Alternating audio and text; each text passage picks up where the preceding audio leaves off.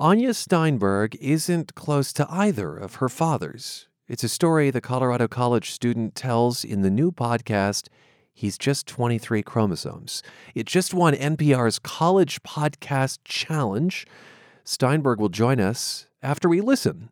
A note that there's sensitive language and some frank sexual talk. Hi, I'm Anya, and today I'm going to tell you the story of an immaculate conception. It didn't happen in the Bible. It happened on my mom's lunch break, in a sterile room. What my mom likes to say about it is this. I a syringe, and then I had 2 kids. Me and my younger brother, Ari, were products of artificial insemination. We're from the same donor, who my mom and dad picked out online. There was only one cryobank in all of Minnesota. We went to them, and there were no Korean donors. I went back and called... Why did you want a Korean donor specifically? Well, because Dad was Korean. You couldn't just have any old Asian? No, we weren't going to have... No. They ended up going through a cryobank in California, where they chose donor 3046. He was a medical student at Stanford, with good grades. Or so I thought. And I swear to God, I thought we picked the doctor. Last year was the first time I tried finding my sperm dad in the cryobank's database. I typed 3046 into the search bar and immediately had to call my mom. And we picked the jazz musician, and then I remember when you guys said that to me, you and your brother, that we decided to go with the artist. It was like, well, you're an artist, and you're Korean, and he's an artist. That'd be cool. The cryobank gives limited information that you can access for free. Reading through his files, my mind was spinning. My brain couldn't keep up with my eyes. I was like, 165 pounds, medium tan skin, born in Seoul, Korea. Plays trumpet. Outgoing. Dreams of directing a major motion picture. I was shook. I had this identity crisis, like, who am I? My dad was supposed to be this straight-laced, studious guy, captivated by the intricate systems that make up the human body. And that made sense, because I liked systems too, just bigger ones. I was on track to become an ecologist. I was contemplating PhD programs and research conferences. But all of a sudden I was like, my dad isn't a doctor, my dad is creative. It's in my genes to be creative. And maybe that's why I'm sitting here today, making this podcast instead of applying to grad school. Our parents got divorced when I was in 3rd grade and Ari was in kindergarten. At this point, we didn't know we were sperm donor kids. We had a tumultuous relationship with our dad. He didn't always treat us well, like he wasn't the most stand-up guy. But to us, he was still our dad. So despite the hard times, we kept trying to make it work. And that's the way our dad wanted it. I had this little file and I thought, oh gee, they'll become 21 and they'll have all these questions. And I thought, oh, I'll have the record. But then your dad burned all the records. It was super important to me that at some point we have to tell these kids. Now, your dad never wanted to. If he could keep it a secret from you guys forever, then you would forever love and adore him as dad, like all-encompassing dad. Maybe our dad was right to want to keep the truth from us, because when our mom told us, something broke. When Ari found out about donor dad, he said he was relieved. Like, my perception just changed from, like, I felt like since I was his son, I owed him something. But, finding out that you're not really related to this dude, I just felt like that was a relief off my shoulders. Because I could just be like, all right, this guy. But, yeah, I just feel like it just, gave me relief because it was kind of like my exit ticket. Sometimes I wonder if, when the truth was revealed, our dad felt relieved too. The charade was up. The blood that was the bond that held us together dissolved. Ari and I started making excuses to ignore the custody schedule. And our dad started making excuses to skip our school conferences and orchestra concerts, until one day we just didn't know each other anymore. Every other year or so now, he'll call on my birthday and leave a message. I was calling to wish you a happy birthday. I called last night, but I didn't hear back from you. I'll call you here when I think you're out of school. Okay, bye. I only call back sometimes. I'd like to say I'm the headstrong one, and that, eventually, I decided to be super fulfilled and independent without a father. But that's Ari. I'm not looking for a dad in general. You're not on the market for dads? No, I'm not. It's not. The dad market is closed. Stocks are trending down. because, I got me, so that's all I really need. Ari isn't even curious about who Sperm Dad is. I'm not that into, finding out. Why not? Yeah, I'm not really looking for, a father figure and some random stranger that, just nutted into a cup. But I am obsessed. Sperm Dad is my glossy fantasy. Thinking about him, it's the kind of thing where I find myself melting holes in my ceiling with my eyes, just completely lost in my head. I imagine his voice would sound deep, oaky, and reassuring. He wouldn't be like those serious Koreans. He would laugh and laugh, especially at what I said. He would teach me Korean and tell me all about why our family crossed the Pacific from Seoul to California.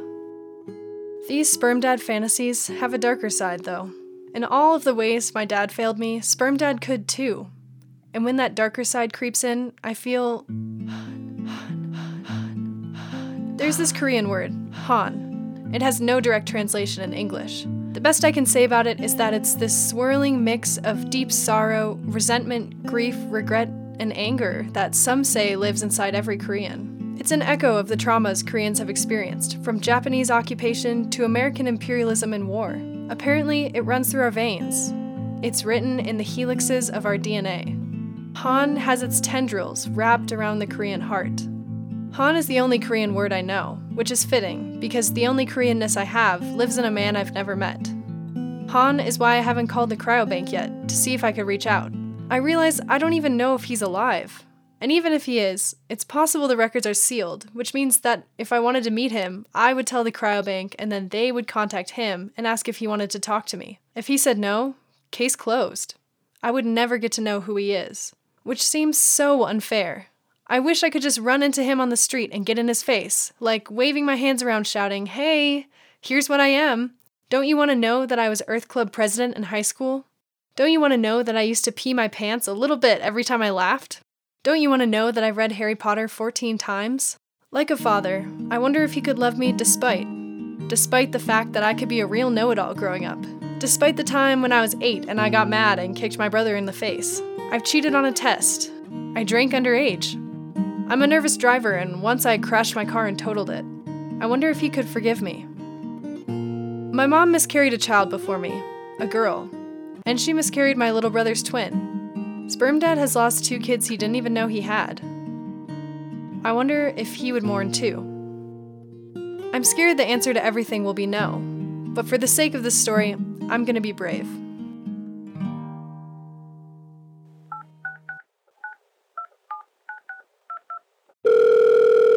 Thank you for calling California Cryobank, a Generate Life Sciences company. If you are a new or existing donor sperm client, press 1.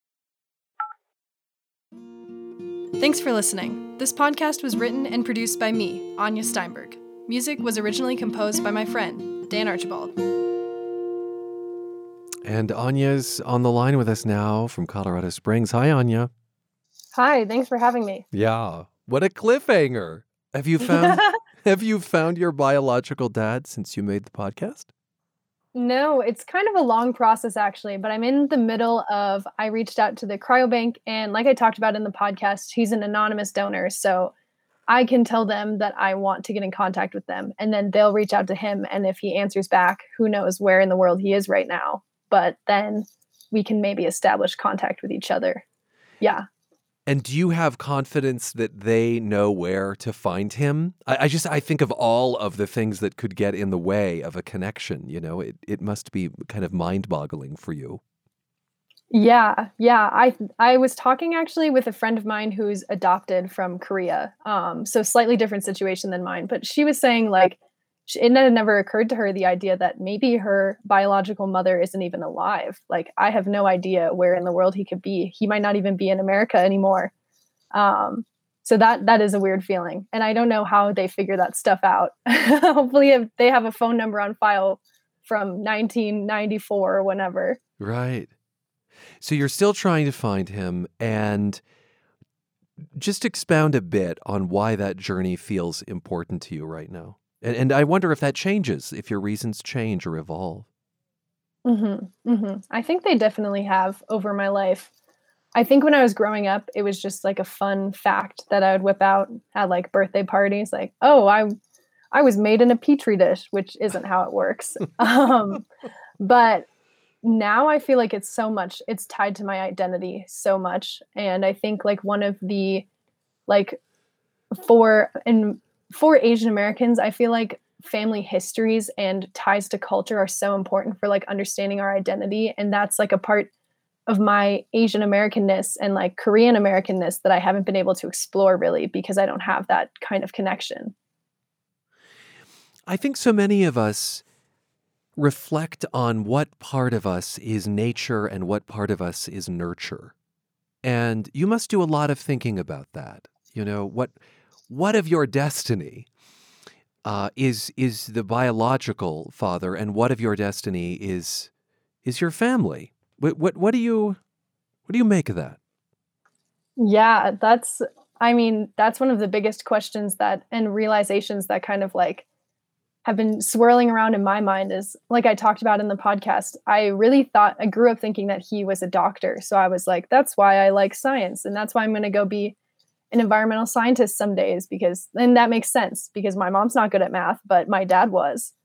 But really it turns out he's not. And that was like, that information came to me right when I was questioning, like, do I even like doing experiments on trees in the forest or like, you know, counting animal populations. And so I definitely believe that nature has more of an impact than maybe we think it does. Mm-hmm. And I feel like even if he isn't like family in the traditional sense, I feel connected to him through the fact that we share genes.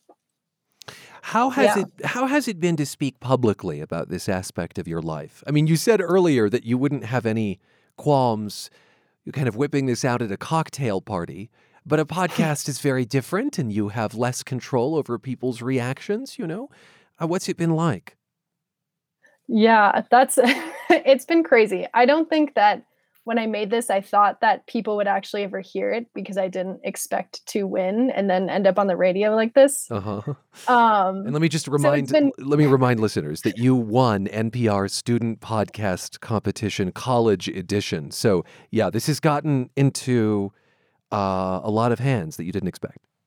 Yeah. I realized that like my professor and my advisor at school had listened to it, and I was like, wow, that's a lot of really personal information. I don't know. I think it's been something that I've had to become comfortable with, and I consider myself like a pretty open book. And if people asked me about these things, I wouldn't hesitate to say, but I kind of just like put it out there for everyone to listen to now, no matter who they are. And it's kind of out of my hands a little bit. Do you think that your desire to find the donor would be as strong if you were closer to your legal father? I don't think so, because I think a lot of like, for better or for worse, I think a lot of the like hopes that I pin on my donor dad have to do with the fact that that's not a relationship I've gotten to have in my life, like a positive male role model or like male adult figure that I can trust, or, you know, a connection to culture and family history that I like care about learning about.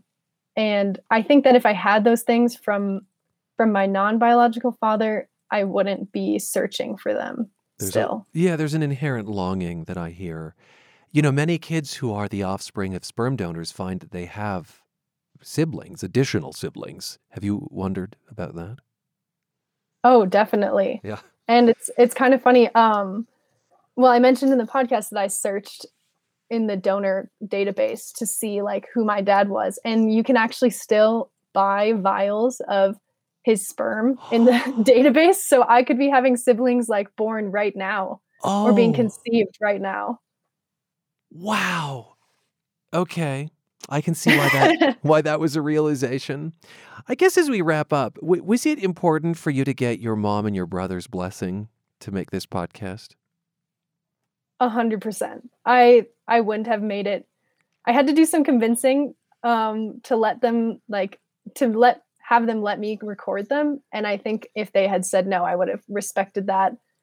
And it was so important to me when making it that I was empathetic, and I I want to present them in a way that they would be proud to be presented, you know, because obviously this has ended up all over the radio and the internet. And yeah, I just want like the way that I portrayed them to be with love and not to be like exploitative or like trying to get their story for a big scoop or like, you know, yeah.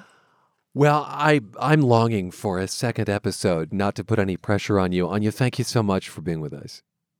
Yeah, thanks for having me. And the second episode could be in the works if I ever hear back from Mr. Donor Dad. So. Mr. Donor Dad, another cliffhanger. Anya Steinberg, senior at Colorado College and winner of NPR's Student Podcast Competition College Edition. The podcast is called He's Just 23 Chromosomes.